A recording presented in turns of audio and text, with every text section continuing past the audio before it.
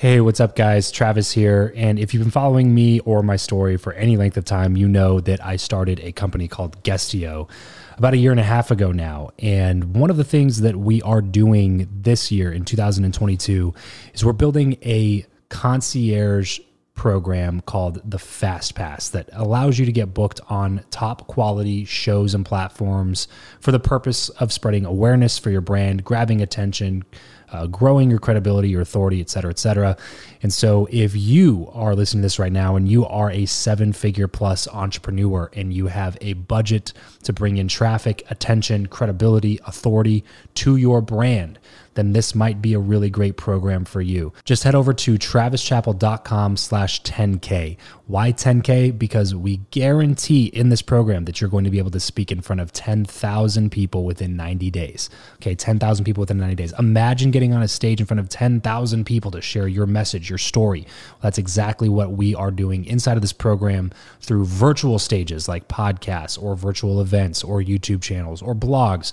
You name it, we are working with it, and we are trying to get you booked on those platforms. So travischappell.com/10X. There's a quick application there, and then right at the end of that application, it'll prompt you to set up a phone call where you'll jump on a call with me, and we'll talk through whether or not you're a great fit for this program. Please act fast on this. Do not wait, because we are only taking on 1 or 2 clients a week due to constraints with our team and the limited supply of high quality shows and platforms that are out there in the market. So if that's you and you're really wanting to explode your brand in 2022, head over to travischappell.com/10K, fill out the application, schedule a quick phone call, and you and I will chat really soon about whether or not this would be a great fit for you. Thanks, guys. Talk to you soon. Hey, this is Dan Fleyshman, the youngest founder of a public company in history. And if you want to learn the skill of adding value to others, you should be listening to the Build Your Network podcast with my good friend, Travis Chappell. Welcome back to the show. I believe that who you know is more important than what you know. If you agree, then keep on listening for tips on how to cultivate meaningful connections the right way. If you disagree, then tune in anyway to let me prove you wrong with my journey. My name is Travis Chappell, and this is the Build Your Network podcast.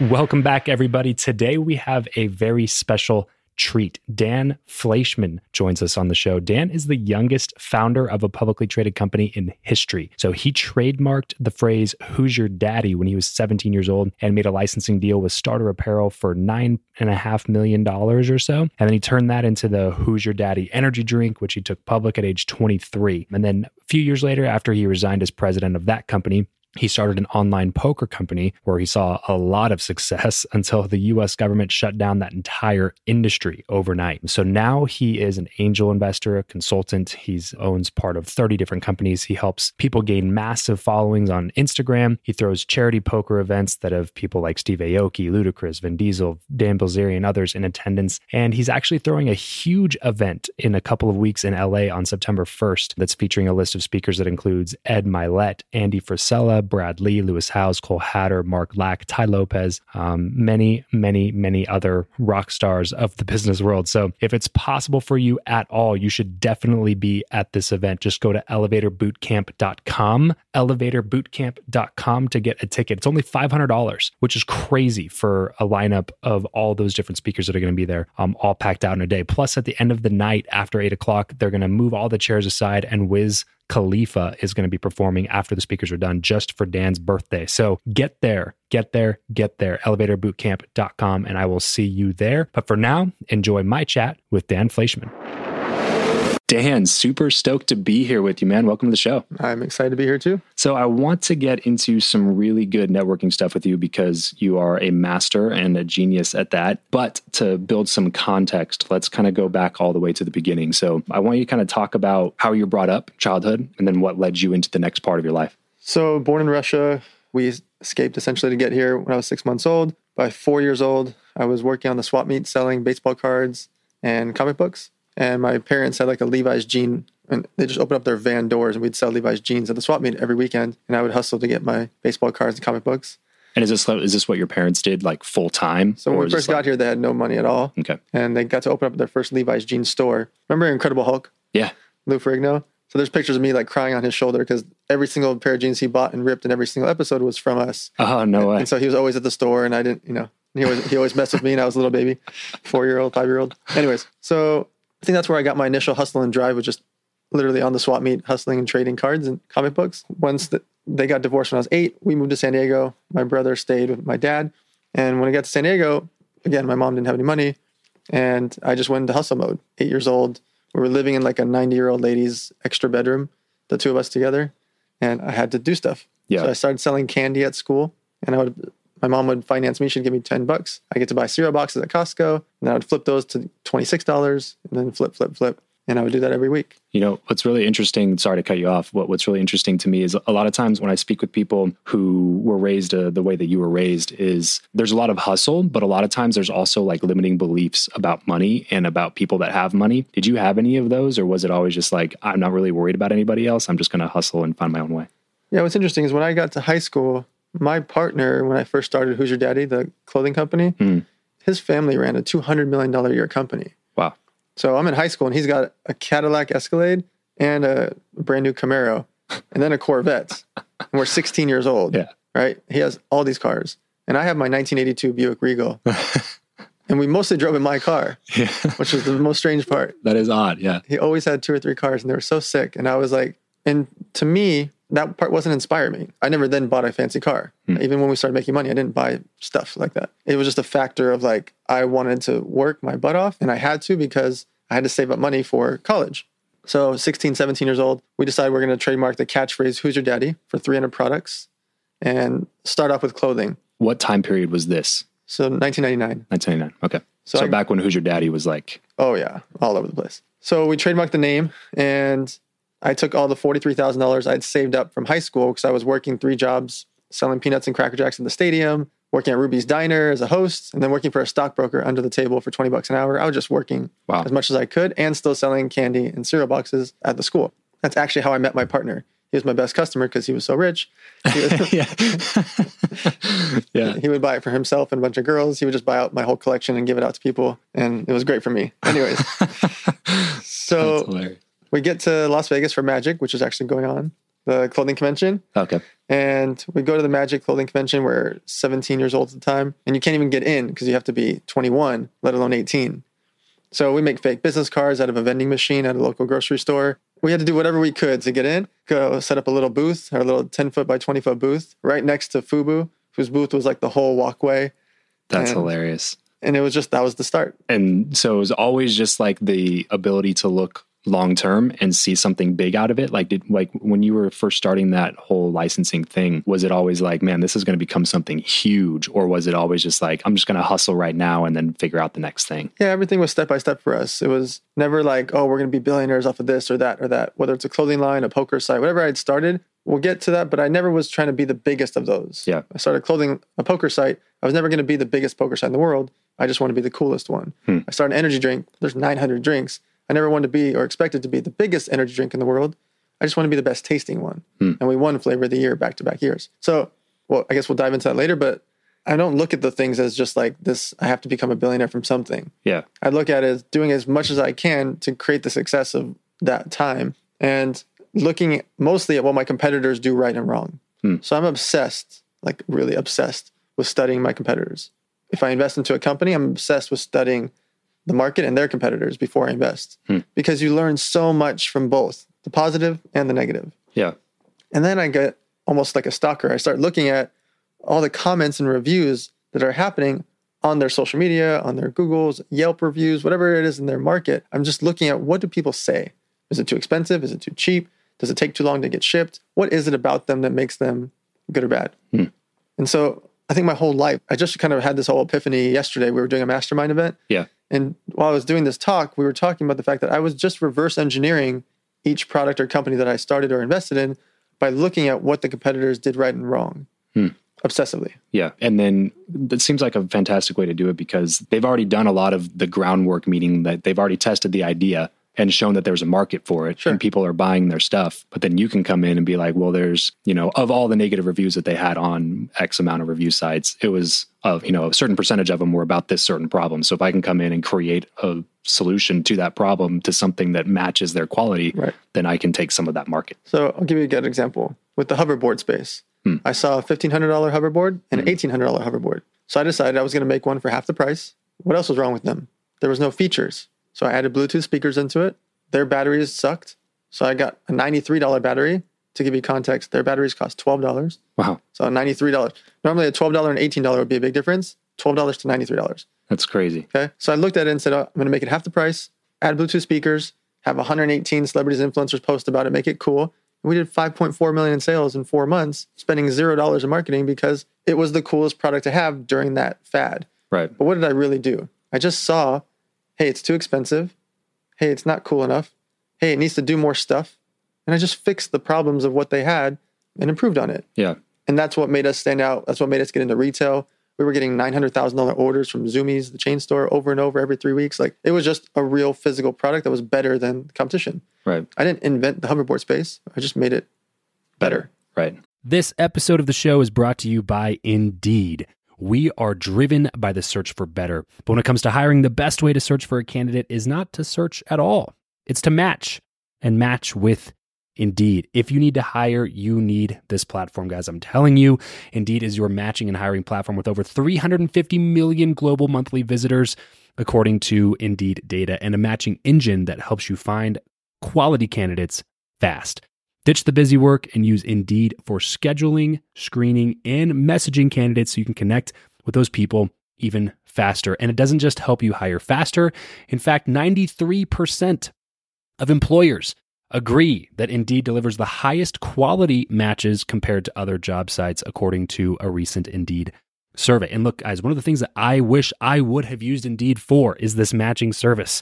You can search and search and search and search and search all day long, but to actually be presented with quality candidates, like hiring a recruiter for you that's presenting people that has actually done the work to vet them and bring quality people in front of you.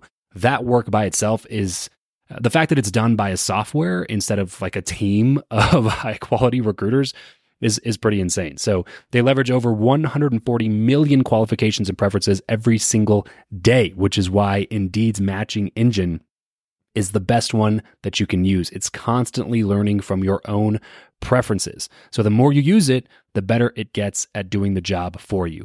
Join more than 3.5 million businesses worldwide that use Indeed to hire talent fast. And listeners of this show will get a $75 sponsored job credit to get your jobs more visibility over at Indeed.com/Travis. Just go to Indeed.com/Travis right now and support this show by saying you heard about Indeed here on the podcast. Indeed.com/Travis. Terms and conditions apply. If you need to hire, you need Indeed.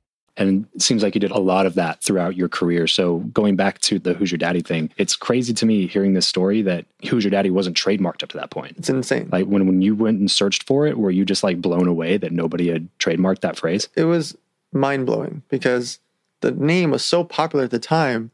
There was already a song from the 70s that was already really big. There was already like there was movies. There was just so many things utilizing the name and none of the trademarks were there yet. So we just trademarked everything, every class we could in 5 different continents.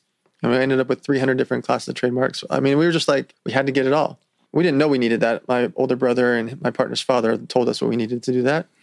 So now I'll give you the fast forward version. 18 to 22, we did the clothing side of things. We licensed it out to Starter Apparel, the guys that own Starter Apparel brands in the UK for $9.5 million. That helped us with all of the bad stuff along the way. So my whole ride was not a perfect uphill. Right. You know, there's roller coasters. It rarely is. Yeah. Anybody that says it's not a roller coaster is lying. Right. So that royalty came in every quarter. That helped with all the roller coasters along the way. Then we started selling to a bunch of department stores in the US and a bunch of chain stores. And then when I was 22 and 23 is when we decided to start the energy drink under the same name. Because out of the 900 drinks, they all tasted like cough syrup. They had that thick taste to them. Yeah. So we went and said, who makes a really good tasting drink? Gatorade. So I went and found the chemist from Gatorade, hunted him down, and this 70-something-year-old white-haired man came in and put all these cups on the table. He said, if you can find the drink that I think you should have, we'll do a licensing deal. And if you guys do $1 million in sales, I'll let you have the green tea version. which wasn't on the table. Wow. My very first cup that I grab is a cranberry pineapple. Okay, there's 16 cups on the table, and I say, this is it. He's like, you don't want to test any of the other ones? My partner tastes the one I tasted. He's like, no, that's it. It wasn't like a scam. He wasn't setting us up. They were actually all different flavors because I could see the colors. Wow. That was it. So we got it from him, and we did the million sales really fast because I just got in the car and was in full-fledged no sleep mode. I went and saw Budweiser to be our distributor, Coors, Miller, Pepsi. Every single day I would go see car washes and Costco's and 7-Elevens and restaurants and nightclubs. Anything I could do, I was just selling to anybody and everybody. So we took it public that next year.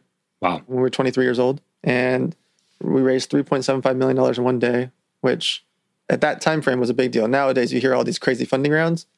In 2004 or 5, whenever this is like a much different time. So we raised that money and we went for it. We got into 43 distributors and 55,000 retail stores in America. And the next couple of years, I just was in the car or on an airplane going. There was no social media then. Right. It just didn't exist, Right. So it was just pure drive and hustle. Yeah. How active was your business partner in all of this too? Was he like always like right next to you? You guys were doing everything together. Was he funding a lot of it? How did that work? So he was actually never our investor. Okay. My mom put in the initial money. Really? My mom made $24,000 a year and his dad ran a $200 million company. His dad did loan to us multiple times. Okay. Small stuff, $50K, $100K, get through something, pay him back. Gotcha. Hey, we got an order from Costco for $200,000. It's almost like factoring. Like he would loan us the $80,000 to do it. We'll pay them back. His dad was amazing, by the way.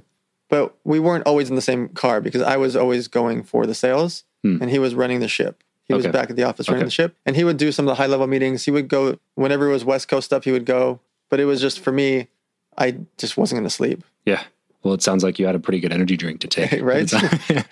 So how did your mom feel about all of this? Obviously, like her raising you in her trying to just make ends meet all the time. And she was a hustler herself, obviously, and doing what she does, going from making $20,000, $25,000 a year and then seeing her son come in and start making that kind of income on like a weekly, monthly basis. What was her role in all of this? So I actually hired her multiple times because she was so good at the overarching things that we needed. And like she helped write the Sarbanes-Oxley Act. Like she was in there, which I never talk about, but she basically helped change the stock market and helped change how people take companies public. Wow. Where was she working? She was working for, I think it's called SpaWar. It's one of the big security firms, security defense companies. So she was working as like in the real estate space for many years, but then she got her government clearance and she was like, it was mind-boggling to watch how it evolved because she did it so late in her life. Yeah. So she's working with a lot with the SEC, and then it's pretty good timing when you're trying to take a company public. Yeah. Right. So you guys bring her on to do some of that. She was basically a consultant for us to help make sure we did things properly. Okay. It's almost like not getting yourselves in trouble. Yeah, basically. More like a corporate HR, not like dealing with the staff, but more like dealing with real life publicity. And how'd that feel for you to be able to? So my brother still to this day does all my accounting. Oh, really? And he was the chief financial officer or an accountant or overseeing anything I did.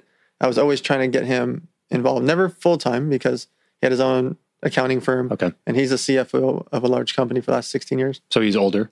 Yeah, 13 years older. Oh, wow. So it's very fascinating. Like we both idolize each other. Like I want the white picket fence and 2 kids like he has. And he married the girl fresh off the boat. Like he gave her the tour when she landed from Russia. He gave her the tour of the college campus and they've been married ever since. No way. Yeah. Wow. So I like that for him. And then he sees me and he's like the wild entrepreneur, traveling the world and throwing events. Like he just sees that.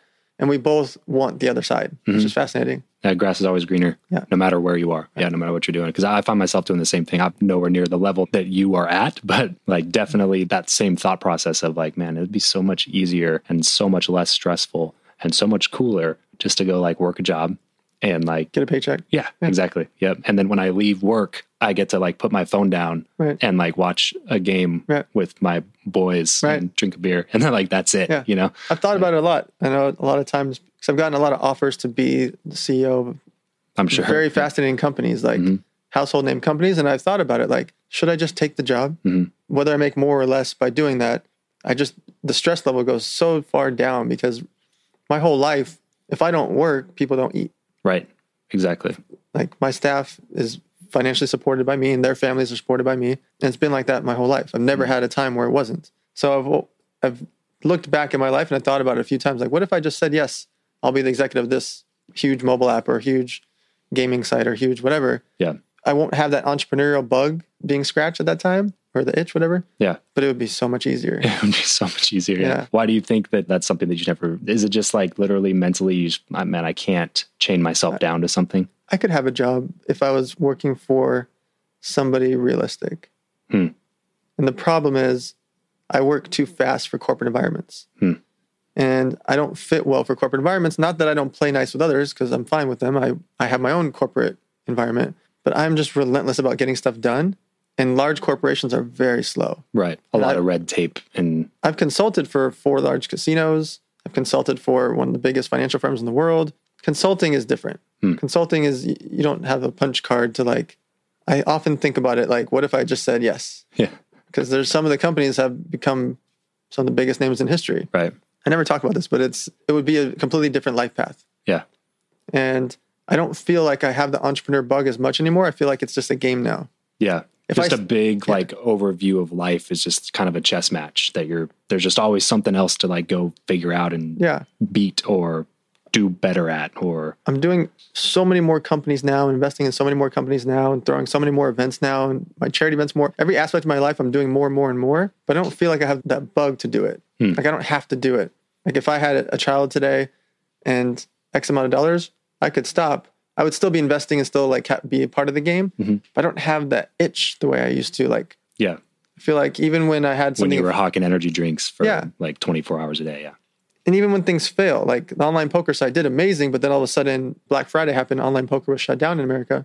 People always ask me, are you going to start the poker site again? No, I don't have the itch to do it again. Even though we built a great name, it'd be fun to do it again. I don't have that urge to do it again. I feel like I checked that off my entrepreneur list of what, like start an energy drink, started a poker site, invested in a bunch of companies. I feel like I did those things. Now it's more the game of like, okay, how do I do something really big and how do I help more people? Yeah. Which you do a lot of different charity work and stuff like that too, right? Can you tell us a little bit about what you're up to right now? Yeah. So we're about to have our 7-year anniversary of Model Citizen Fund. We make backpacks for the homeless with 150 emergency supply items inside. It's a 0% charity. So I cover all the overhead, all the cost, all the staff, all the marketing, all the events. I pay for absolutely everything. So if $100 comes in, $100 goes to backpacks. That is something I'll be doing for the rest of my life. And it's a very simple, because whether people want to donate for 1 backpack or 100 backpacks or 1,000 backpacks, we can ship it right to their homes, or we'll go deliver it for them, or ship it right to homeless shelters or teen abuse shelters or orphanages. Yeah. The charity is my passion project. That's just, I integrate it into everything. And then we throw partnership charity events with people. So like yesterday, we did the back to school supplies drive for 400 families. Oh, wow. So I have a bunch of influencers and friends come in, and we bring in just tens of thousands of supplies to give out to kids. And these same 400 families come in every single year. Yeah. Can you talk a little bit about how affluence or having money or seeing success has helped you to create just like a way larger impact? As far as like, I know there's a lot of people that disparage entrepreneurs and say basically like, if you make more than X amount of dollars a year, you're greedy and you don't deserve anything, and like you should give it out to everybody else, and you know what I mean? Like, so can you talk a little bit about breaking down those walls? I think people that are mad at the 1% are insane. Yeah. Listen, there's a different type of 1%. There's the 1% that buy Rolls Royces and then they put gold on the outside and make it a hologram, and then it's dripping with Gucci and Chanel. And they're flashing 7 watches and their private jet hovers. Like what? Right? That's a different type of 1%. Right. Being mad at people wanting to make money and do better for their family and their kids and their grandkids and their grandkids, like that's insane. Being upset that if they just stroke a check to donate to a charity, being mad about that is insane. Everything about the fact that other people making money and being upset about it is insane to me. Right. Because it's part of the game, it's part of business, it's part of life.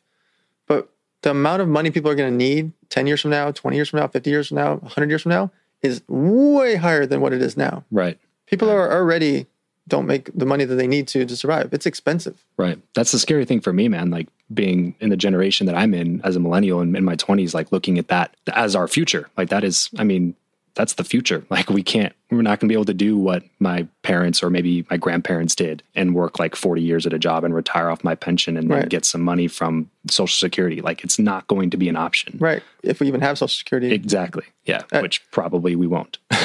Inflation isn't stopping. And the amount of what people make is just not proportionate. The middle class will stay middle or go lower. The rich are just going to get much, much richer because it's so easy to make money once you have money. And real estate will never stop because we're gaining hundreds of new millions of people a year. Right. And not enough people are dying. And I'm not saying that in a bad way. Just we're going from 7 billion to 7.2 to 7.4 to 8 billion. Like when we hit 10 billion people, think about what happens to real estate. Right. What happens when we have 12 billion people? Because as we get hundreds of millions of more people, what happens? Well, they produce together hundreds of millions of more people. And then 30 years later, they make hundreds of millions more people. And it's a compounding effect that happens. They all got to live somewhere. And they all want to live here. Right. They all want to live in California. And they want to live in New York and Miami and Las Vegas. Like, look at Las Vegas now and 7 years ago. Oh my gosh. It's crazy. It's crazy. If you just look like a helicopter photo from above or the space from above of just how many more homes and lights there are, there's 1 million more lights now. Like, we're in the desert. Right. In Las Vegas. Literally the middle of nowhere. Right. Like it's like an island of things. And then outside of that is just acres and acres and acres and square miles of desert. So what happens is the wealthy get much wealthier because of real estate, because of the stock market, because of all the things that happen there, but then also on consumer goods, restaurants, grocery stores, parking lots, cars, gasoline, all the things that we have to consume that are the mandatory things we consume. More and more, hundreds of millions of more people are going to be doing that every single year. And that's going to compound to 8 billion, 9 billion, 10 billion. So wanting to have generational wealth for your family, it's mandatory at this point. Right. And the fact that if you know that middle class can go lower, especially look at San Francisco, you look at the wealthiest people on the planet and that are only going to get wealthier. But then there's people making 120 grand a year living out of their car. Right.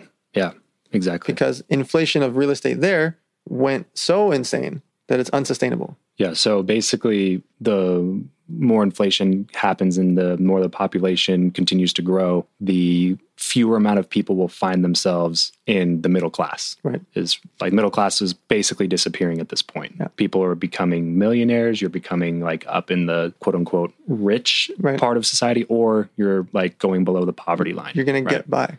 Right. So how do you prevent yourself from doing that? What are some like... So there's never been an easier time to make more money. Doing e-commerce and drop shipping, investing in real estate, buying rental homes. Like, it sounds crazy to buy a rental home. They're not as expensive as people think. Right. You don't have to buy a $600,000 house. You can buy a $140,000 house, rent it out for $1,000 a month. Doesn't sound like much money, but if every year you do that, and every 2 years you do that, and you buy another condo, another house, and you just rent them out for $1,100 a month and $800 a month, $1,500 a month. I'm not talking about $400,000 houses with $3,000 a month. You buy a $140,000 condo, and you can't come up with 14 grand. People can. Right. And the problem is too many people are making 50 grand a year and just existing and buying more Supreme. Exactly. Yeah. That's the big thing, is that you live up to your means instead of living below your means. And you want to go buy the new Camaro instead of just getting a used Camry or something like that. Can you talk a little bit about like how living below your means is going to allow some of these people to be able to move on to the next level, quote unquote, of finance? Right. So what happens is the more money you have to work with, whether you're buying cryptocurrency, whether you're investing in real estate, whatever it is to do with that money, or now you put it into your business or yourself, then it can replicate, then it can grow. If you take the money that you're doing, and instead of having a $2,000 a month apartment, now you have a $3,000 a month apartment, and instead of having the Camry, now you get the BMW. That small change of $1,000 a month and $500 a month, that $1,500 is 18 grand a year. Which is exactly the figure that you were just talking about to buy a piece of real estate. Right. That can possibly put more money in your pocket. Every year. Yeah, for sure. Just by doing that simple thing of not going, and I'm not saying to not go to Starbucks because it's $4 a day. Like, I'm not getting that granular. I'm talking about... Not necessarily on the Dave Ramsey plan of financial freedom. Yeah. That's also not living. Right. I'm not saying not to go to Starbucks and have something that you enjoy. Right. I'm not saying those things. I'm saying you don't need a Benz. You just don't. Right. I haven't owned a car in 4 years. I literally don't have a car. That's hilarious. It's hilarious to me just because of the people that I know that are out driving $60,000, $70,000 cars when I know very well how much, how much they're making. And it's just like, I don't know if it's just naivety, like they just don't believe that that's coming in the future, or if it's just lackadaisical attitude, like they just don't care. People think that it's never going to stop. They work at the nightclub, they make $7,000 a month in tips, and they think the nightclub's going to be open forever. Yeah. You see it here in Las Vegas the most. The bottle service girl comes here, she starts making $9,200 in the month, and doesn't understand that November, December, and January, the clubs suck. And they're closed, basically. And those months she's gonna make $3,000. Right. But she still got bills to pay up to $7,000. Yes. But now her car, instead of $400, is $1,200 because she had to get the sickest one. And then she spent $4,500 on wheels, and she bought the Gucci bag and the Chanel. And I'm not calling out bottle service girls. I'm just using the example of they found something that they could make good money on and think it's going to last forever. Mm-hmm. And we've seen it over and over where people get into something and they think it's going to last forever. And then when it stops, they don't know what to do. Yeah. And they have no savings because they're wearing their savings, or they're driving their savings, or they ate their savings, or they drank their savings. So what do you feel about a side hustle? So I'm the biggest proponent of side hustles.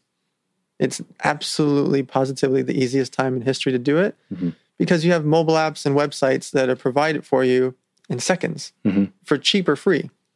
You can start a ClickFunnels site tonight selling podcastmics.com, and we can start selling podcast mics that we drop ship from Alibaba tonight. I can go register all the social medias for @podcastmics tonight and go get the trademark if I want to spend money. If I don't want to spend money, I don't get the trademark. And all of a sudden, podcastmics.com that you and I own together launches tonight. And I can do my contract with you for 50-50 deal on LegalZoom.com. And by tonight, podcastmics.com is a business.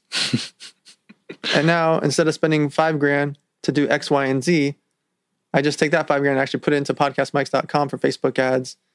And I start buying some other ads. Yeah. And then if it converts, I spend more. And if it doesn't, I don't. Like, I can have a business tonight. Right. Whether it's eBay, drop shipping, e-commerce, real estate, buying and selling t-shirts, flipping stuff, the things that you see Gary Vee talk about, those are real. He's just talking about the very small version of it, of you going and get stuff for free and then selling that couch. Right. That works too. But if you want to actually make money, take $1,000 and use that as your flipping money. Right. Take $4,000, use that as your flipping money. Some of it's still a game to me. Like, I bought 100-something pairs of Gary Vee shoes for fun. I gave out 20 or 30 to my friends and staff. And then I have the other ones to flip. I don't need to do that. I don't need to flip shoes. I like it. It's fun. Yeah. Right. The game is fun. His last shoes, I bought 40 pairs and texted him a picture because I was like, look, these 40 I'm going to hold aside. And I actually had 25 get sent to the office that I gave out to my friends again and some of the staff. Yeah. But those 40 pairs are just for me to hold because Gary is on this path where he's going to get famouser and famouser. They may be worth more. And if they're not, I'll give them away. Right. But what's my risk? $4,000. My upside is $10,000, $20,000, $30,000. Right. If they do go to $300, $400, $500, $600 like they are on eBay already, that's my upside. My downside is nothing. They're never going to be worth less than that $100, but they're always going to be worth something for me to just give away for free or for a contest or whatever. That's the game to me.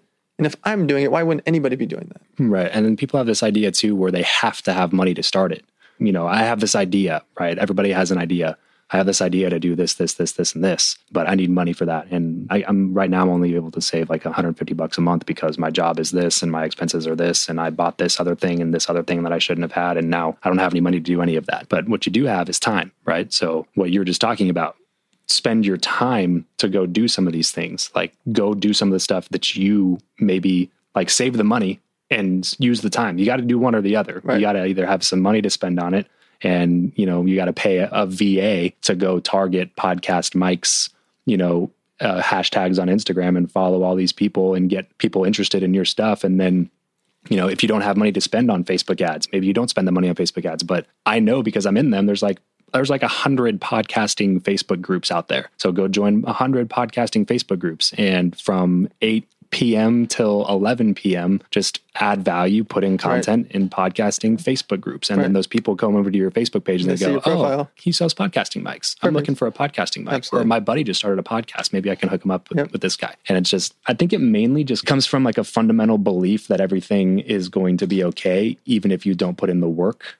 to make sure that it's okay, which is completely misleading for a lot of people. And I'm not a doom and gloom kind of a guy. Like I'm very positive, but at the same time, I'm a realist. You have to be able to look into the future and be like, look, if I keep going on the path that I'm at right now, maybe best case scenario, I have what, $1.2 million in my 401k by the time I retire. Like, what is that? $50K a year for 20 years. Can you live off of $50,000 a year in 40 years from now? Probably not. You know, so you're going to have to you're going to retire at 65, and then you're going to have to get the side hustle then. So I'd rather have a side hustle now and putting away money now that can compound by the time I'm at that age to be able to actually like retire when I want to retire. Sure. The premise about not having the money, that's literally what I wrote the book about. It's called How to Set Up Your Business for Under $1,000. Perfect. Because people don't need as much money anymore to get started. Yeah. Every single time I autograph a book, I say one thing: just get started. Because if we want to start podcastmics.com, we could start it right as we're sitting here. Mm-hmm. Like I could register everything right now, get it set up on Alibaba, and within hours, you and I would have a 50-50 joint venture business live on social media. I would take pictures of these mics. I would drag and drop pictures off of podcasts. I'd Google search images. I'd set up a clickfunnels.com or a Shopify account. And all of a sudden we have a business off of an idea. And guess what? If it doesn't work, what was our risk? Yeah. 3 or 4 hours. A couple hours. Right. We didn't even buy the inventory. We didn't. Right. If we wanted to go crazy, we could buy $500 in inventory. Now we have a $500 loss. Right. Max. And we could probably then sell those off back to somebody. Right. Exactly. It's just not as hard anymore. So what do you think it is? Like, what do you think the big thing is that holds people back from doing it? Themselves. They just like... People are scared. It's not the lack of desire, right? Most people I talk to, they have a desire to do something. They all want entrepreneur. Yeah. Yeah. That's a great term for it. Everybody they all want to be an entrepreneur. Yeah. Remember, we all want to be rappers, and then rappers all want to be basketball players, and everybody wants to be an entrepreneur. Right. Somehow, the last couple of years, it became cool to become an entrepreneur, which is fantastic for all of us. But there's so many people that just don't take the actual steps to do it. They just read all the books, they listen to all the podcasts, and don't implement it. Right. You have to do both. Because while you're listening to this podcast and every other podcast, and while you're reading those books, there's a lot of other hours in the day to actually do stuff. Exactly. And everything on the internet's 24 hours. I love the people that brag to me about how crazy their schedule is. Yeah, fake busy. Yeah. And I'm like, okay, so like, what was your revenue last month? And it's like, well, we have this going. It's like, okay, well, break down your schedule. Like, what have you actually done? Like, what are you talking about? Like, how did you work 16 hours yesterday? Because I have not put in a 16-hour day in a really long time. Like, tell me exactly what you did. Right. Like, you're not actually doing real work. Like, spending time on social media sometimes does not qualify as work. Sure. Like, what you're doing isn't real work. You're just doing a bunch of stuff to stay busy, but you're not doing anything to actually be productive. You actually have to do stuff that moves the bottom line and moves the money needle, so to speak. Yeah, obviously people have heard the term fake busy. It's never happened the way it's happening now. Because people just want to photograph them being busy, and they want to talk about their meetings. But the problem is they're not efficient at what they're doing. So a lot of times people repeat the same thing over and over. They say, okay, I'm going to do this. I have to do this. But also people are busy with things that don't match their income. What I mean by that is if you make $50 an hour at your job, so let's say you're making $6,000 a month or $7,000 a month, you have a good solid job. Why would you ever garden the lawn? Yeah. If you can pay $10 an hour or $15 an hour, $20 an hour, why would you ever garden the lawn if you make 60? Because if I stood in front of you today and not talking about gardening, I said, hey, for the next hour, I will give you $60, right? Or I said, I will give you $20. Or I'll say, I'll save you $40. Right. Every one of those you think about, like, wait a minute. That's a practical way to look at it. Right. What is my time worth? If you make $60 an hour and you do a $10 or $20 an hour thing, you're physically paying and losing money by doing that. Yeah. And there's setup time prior and there's setup time after, or cleanup after. So during that 1 hour process of mowing the lawn, you've lost money and wasted time. Now, if you just enjoy mowing the lawn and it's Sunday at 11 a.m. and that's just what you want to do, that's fine. Maybe you're not losing money. But the inefficiency of what most people do is Monday through Friday, they're driving to the dry cleaners. Right. Why did you just spend 94 minutes to go across town to go pick up your dry cleaning and drive back? Why did that happen? When there's services to bring it right to you, there's mobile apps to bring it right to you that cost you $30. Right. I would never pay $30 to get my dry cleaning shipped to me. Oh, you wouldn't? Right. Well, you make $60 an hour. So 2 hours of your time is $120. You wouldn't pay $30 to get $120? Right. And to remove a stress from your life? So the catch is here is that you actually have to be doing stuff during the time that you would be paying, right? Yes. Like, because I think some people use that as an excuse to just like not do anything. Right. And then like during that time where they're supposed to be picking up their dry cleaning or whatever, and they paid somebody else to do it, they're just like watching TV the whole time. Like, well, I make $60 an hour, so, somebody else can get my dry cleaning. And it's like, okay, well, but you're spending that hour watching TV. Right. So you got to actually, which comes back to exactly what we started the conversation with, which is like, you still got to go do something. You can't just sit there. Right. Something has to be done. We just never had a space or a time where everything is on a mobile app. Yeah. Everything's on the internet. Right. And everything will come to you. Amazon Prime, Postmates, Lyft, Uber, all these things, all these features, TaskRabbit, they just all come to you and they all do it so quickly and so efficiently. You know how you can tell it's efficient? Because all those companies I just mentioned are losing money. Uber loses $240 million a month because they don't charge enough. Do you know how simple it would be if they just raised the price by $1? That's crazy. They would lose actually 0 customers. Like the number would be 0. Out of their 80 million, 200 million, whatever the heck number of customers, they would lose 0. Yeah. If they raised it by $1. But they'd all of a sudden become a break-even company or maybe profitable. Right. The problem in society is we're at this time where it's actually better for them to not be profitable. It's better for Snapchat to be losing money. It's better for Uber to be losing money because their valuations are based on their potential. Right. Right. That's crazy. That's a mind-blowing concept by itself. There's no business that I invest in or work on that it's not about revenue and net profits. Not one. I never will. It's got to be a fad, right? That's got to stop happening because the people investing in these are eventually going to be like, wait a second, we're not getting any money back, right? Well, they do get money back from almost like a Ponzi, even though they're not trying to be a Ponzi scheme. Yeah. Each new valuation, look at the scooter companies right now. Yeah. Why does a scooter company go from a $8 million valuation to 100 to 1 billion in 6 months? They don't make money. People renting scooters on the sidewalk in Santa Monica for $2 a mile or $1.20 a mile. That's not a profitable business. And it never will be. So how are they getting a billion valuation half a year after having an $8 million valuation? Half a year. Yeah. It's the fastest bubble insanity I've ever seen in my life. And it won't stop because they're getting offers for bigger numbers. That's ludicrous. And they can't even produce enough scooters. And even when they do, it doesn't matter because they don't net margin. They don't net profit anything. That's so gross. We're running out of time here. I do want to get into a couple of things before we sign off. One of them is poker. So I find it fascinating that you play a lot of poker. Can you talk a little bit about, first of all, why or how you got into that, but then also some skills that you've taken from that and applied to the business world that have helped you out tremendously? Sure. So right when I was 18 on my birthday, I started playing poker because my family, my aunt and uncle owned a small poker room and my dad and mom would play. Then my aunt became a dealer in Los Angeles at the casino. So I was just always around it and I became obsessed with it. And when I was 18, I'd already started making money because of, we just got that big licensing deal. Okay. So I would fly to Vegas on the weekends when I could. And then when I was 21, I would come often because I wasn't really allowed to play when I was 18. I would play like the Indian casinos and things like that. But I would play in some of the home games from 18 to 21. As soon as I was 21, I was just obsessed with it. When I resigned from the Who's Your Daddy company after 10-year anniversary, on the 10-year anniversary when I was 27 years old, I resigned so I could start an online poker site. So I became very, very deep into the field because of the online poker site. And we had built one of the largest brands in the poker site, signing all different types of characters. I had 21 poker pros, but then I also signed Dan Bilzerian, DJ Steve Aoki, Sarah Underwood, a Playboy Playmate. So I mixed up the poker players with a Playmate, a famous DJ, and how would I describe Dan Bilzerian? A fun social media star. Right. That was very fascinating to watch, right? So mixing those characters together and having a poker site got us a lot of press. And again, this is before social media got big. This is still YouTube and Twitter days. This is 2009, 10, 11. Okay. So we didn't have Instagram. We had Facebook, but not big pages. Right. So I was getting 6 million views on a YouTube video back then, which is big now, but 6 million back then is like 100 million. Like It was insane to get 6 million views. We would put out a video with models or a video with Bilzerian blowing something up, and we would get 1 million views, 2 million views like in a week. Wow. And again, without having big ways to disseminate it.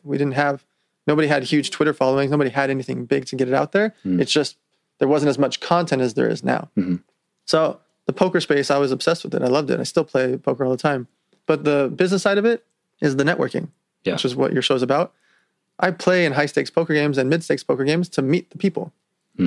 The home games that I play in or the casinos that I play in for the bigger games, you're surrounded by NBA players, famous comedians and actors, hedge fund managers. The reason I throw so many charity poker events is I like the people that come there. I threw a charity poker event a few weeks ago during the ESPY Awards. And you have hedge fund managers, movie producers.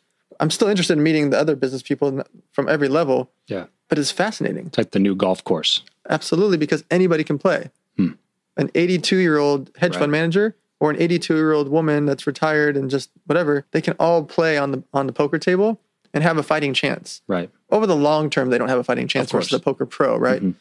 But on any given charity day, at our final table, we had random people at the final table versus 2 poker pros, a hedge fund guy, and a huge movie producer. Right. Like, it's so much fun. That would never happen on a golf court or a basketball court. It's not possible. Right. Poker is the only sport where you can play against the best players in the world and have a chance to win. You can't go play with LeBron and Kobe and Michael Jordan and win. Right. 0% of the time, right? Right. Zero. Literally zero. Yeah. Actually zero. But on a poker table, you can win. Right. So I think it's one of the best networking places there is. And even in the smaller games, doesn't matter. The people you meet, the amount of time you spend together, the mental part of it. I couldn't have ever met some of the people I've met without poker. Just for some people listening, can you talk about like what's mid stakes, what's high stakes, like what kind of buy-ins are we talking about? So small stakes is what considered $1, $2, or $2, $5. That's where you'd buy in for $100 to $200. Then it starts to get to like the $500 buy-ins. You start to meet really interesting people when you're playing the games with $1,000 buy-in. Once you get to $1,000 buy-in, rich guys play those because it's going to be small enough that if they lose 4 or 5 grand, nothing hurts. Mm-hmm. If they lost 10 or 20 or 30 in the mid-stakes games, they'd be upset, even if they're a millionaire. Like, you play with rappers like Nelly, they'll play $1,000 games, $2,000 games. They'll be there doing a $50,000 nightclub appearance and play a $1,000 game. Right. DJ Steve Aoki makes $20, $30 million a year. He still likes playing $1,000, $2,000 games. You know, we've played $5,000 or $10,000 or $1,000 or bigger games, but he enjoys a $1,000 or $2,000 game just the same because he doesn't care if he wins 50 grand. But if he lost 50 grand, he would think about it for 2 years and bother him, even though during those 2 years he made $53 million, right? He would still think about the 50 grand. Right. So the same reason Bill Gates plays here in Las Vegas, $8, $16. He buys in for $200 to $500 and plays $8, $16 poker. No way. Because why the hell would Bill Gates care about playing $8,000, $16,000? Why would he care about playing $100,000, $200,000 buy-ins? It's irrelevant to him. Right. So he just likes the game. So when you start to get into games that are $1,000 or $2,000 type buy-ins, you start to meet some really interesting people in the business space. The bigger games, which I don't recommend playing unless you really, really study poker and really practice a lot. The games that I'm playing where it's $10,000, $50,000, $100,000 buy-ins, obviously those are like household name celebrities and NBA players and business guys of a different stature. That is not worth spending that money to be in those games unless you can afford to play and you afford really to lose. Yeah. And really, really understand the game. You can learn so much playing in the games with $500, $200, $1,000 to give yourself that chance if you do become and decide to do those. But from a networking perspective, a lot of entrepreneurs that can afford to play for $500 or $1,000, it's really fascinating who you can network with. But also there's tournaments where you can only lose what you buy in for in one shot. So you can buy into a tournament for $500 or $1,000. You're going to meet lots of people, millionaires and zillionaires and athletes. Everybody plays these $1,000 tournaments because it's just, they enjoy the tournament and you can't lose more than that $1,000. Right. It's a threshold anyway. Yeah. And you also go to charity events, the charity poker tournaments, because everybody I just mentioned, they all play at charity events, all of them. And the charity events are only a couple $100. Okay. What are some like tells that you look for when you play poker that you think have kind of helped you like have an edge on some people when you're like striking a business deal? So the poker table is all about human behavior. The business boardroom or conference is all about human behavior. When you watch somebody, you watch their eyes and you watch gravity. People can't fake gravity. So if somebody's sitting up, they're excited. If somebody's leaning forward towards you, the way I'm to the mic now, if somebody's leaning forward towards you, they're interested. If somebody's leaning back in their chair, they're either disinterested or defensive.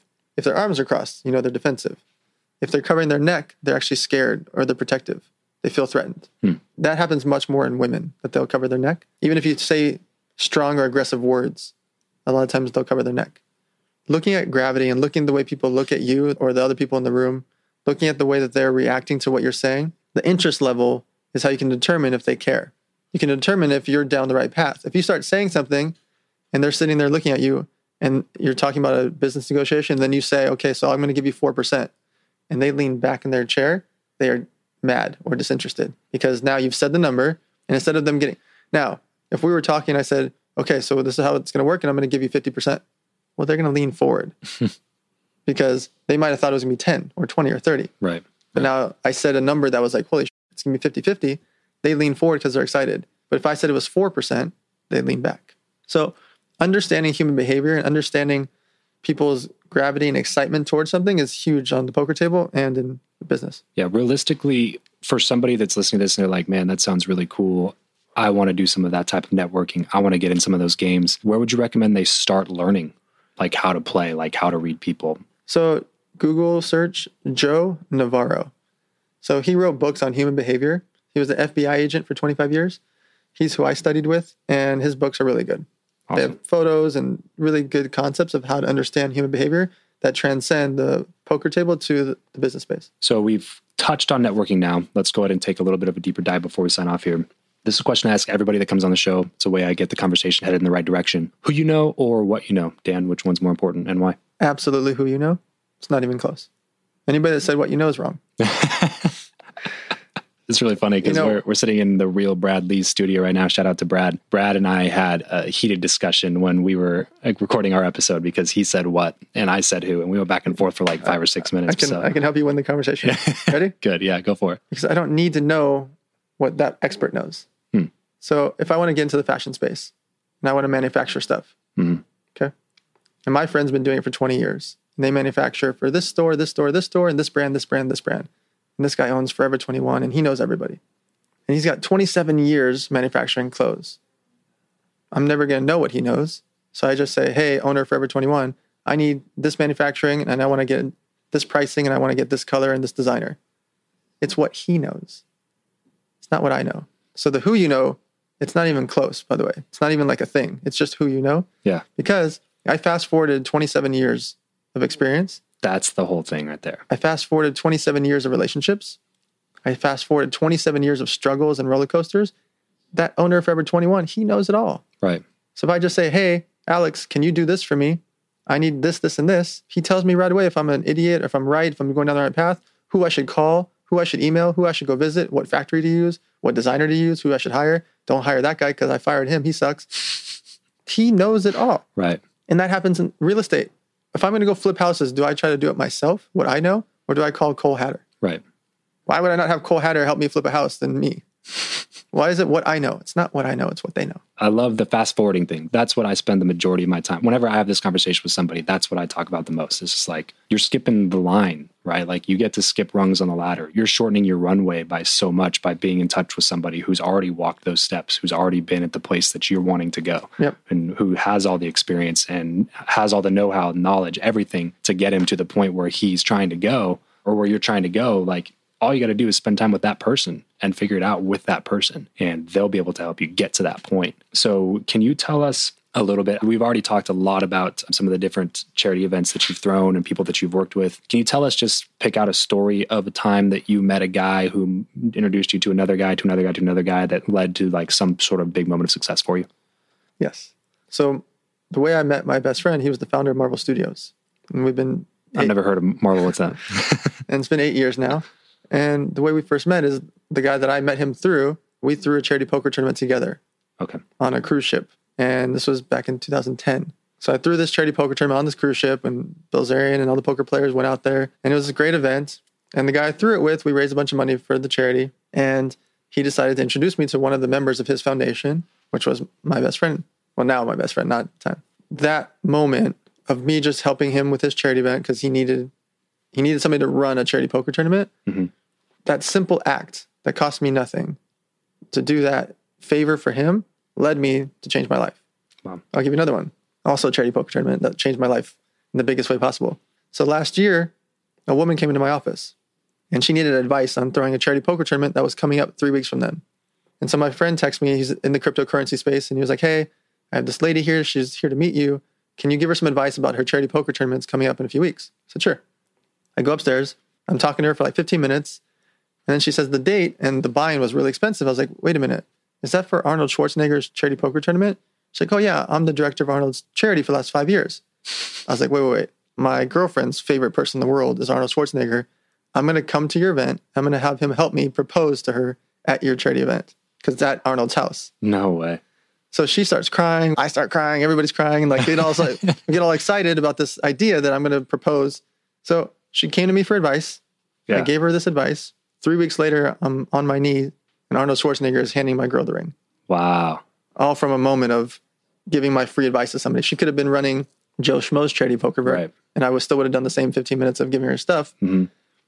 So that brings me to this question that I really want to ask you. You've built relationships, obviously, with a bunch of, A-list celebrities, top entrepreneurial influencers, athletes, list goes on and on. So what is the number one most important practice that has allowed you to build a network of that capacity?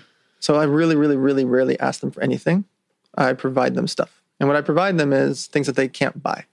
because all the people you just mentioned are rich and they can buy whatever they want, but they can't buy access and they can't buy cool and they can't buy information. So what I do is I throw my monthly events, obviously the elevator nights, and I throw charity events, and I send them articles or things that are relevant to them, or I send them things that will make them think about me, that I'm the one that brought it to them.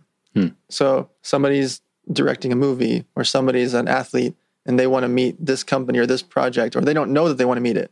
Let's say you're an athlete and I invested into some company that helps with knees and it's like a cooling pad, for example.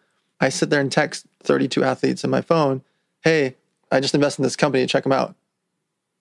Oh, hey, what's your address? I'm going to send you a free thing. Yeah. They don't need a free ice cooling pack for their knee money-wise. But if that thing just came out and they have no access to it yet, or just they heard about it first, and then 2 years from now it gets big, and they think of me that it got, right? Right.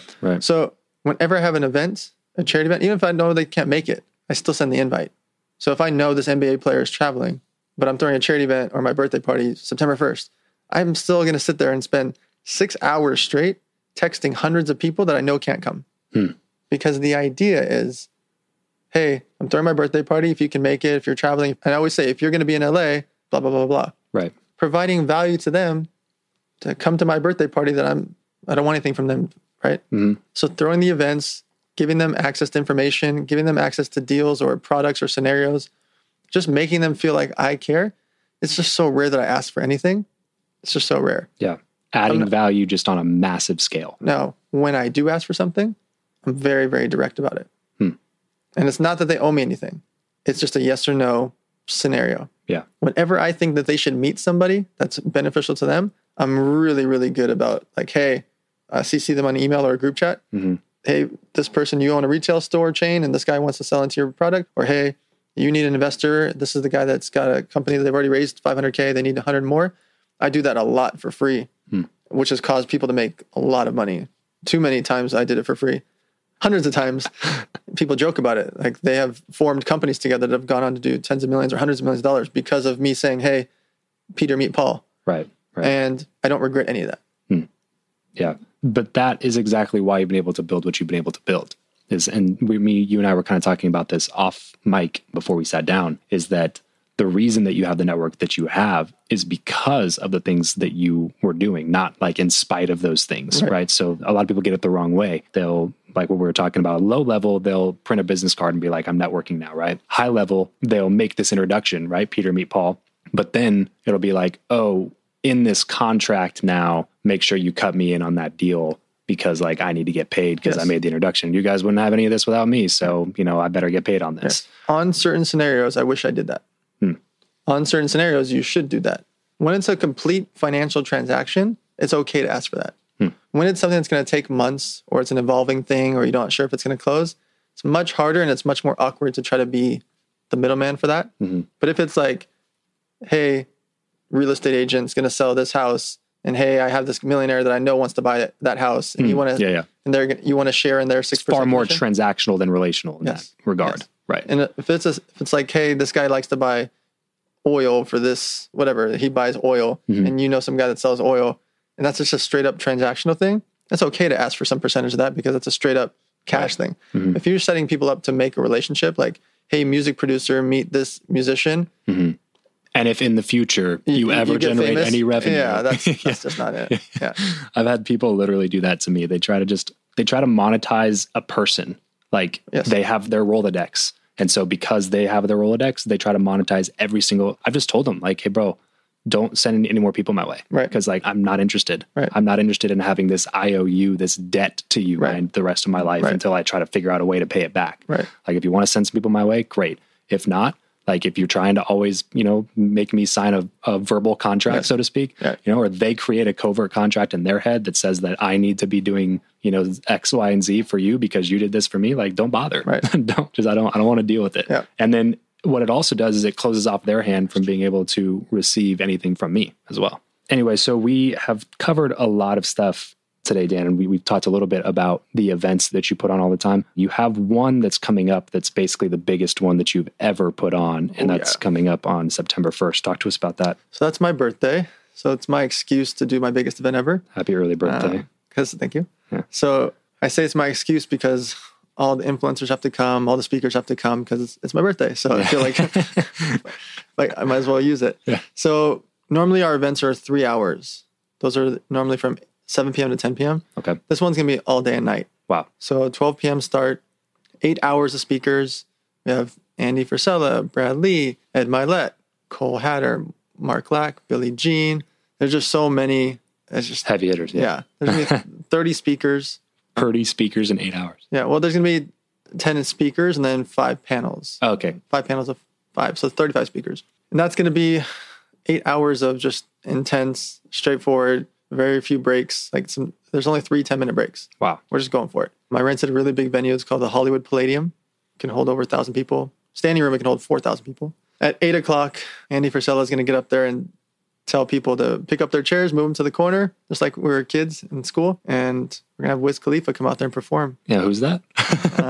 That's awesome. Come see. So then from 9 p.m. to midnight, it'll be my birthday party. Awesome. So we're going to have Wiz host it and, bring in a couple hundred social media influencers that we work with. It's going to be an all-day, really, really good event. And what I like about it is each of the speakers, almost unanimously, all of them texted me asking what would I like them to talk about, which is nice that they didn't come in, and I would be fine if they did. Mm-hmm. They didn't come in just, hey, okay, I'm going to give my normal speech. Right. They actually asked which direction, which was really fascinating, especially coming from the household names that I just mentioned. Of course, yeah. And there's more of them. There's Cole Hatter. There's a bunch of the guys that are all coming.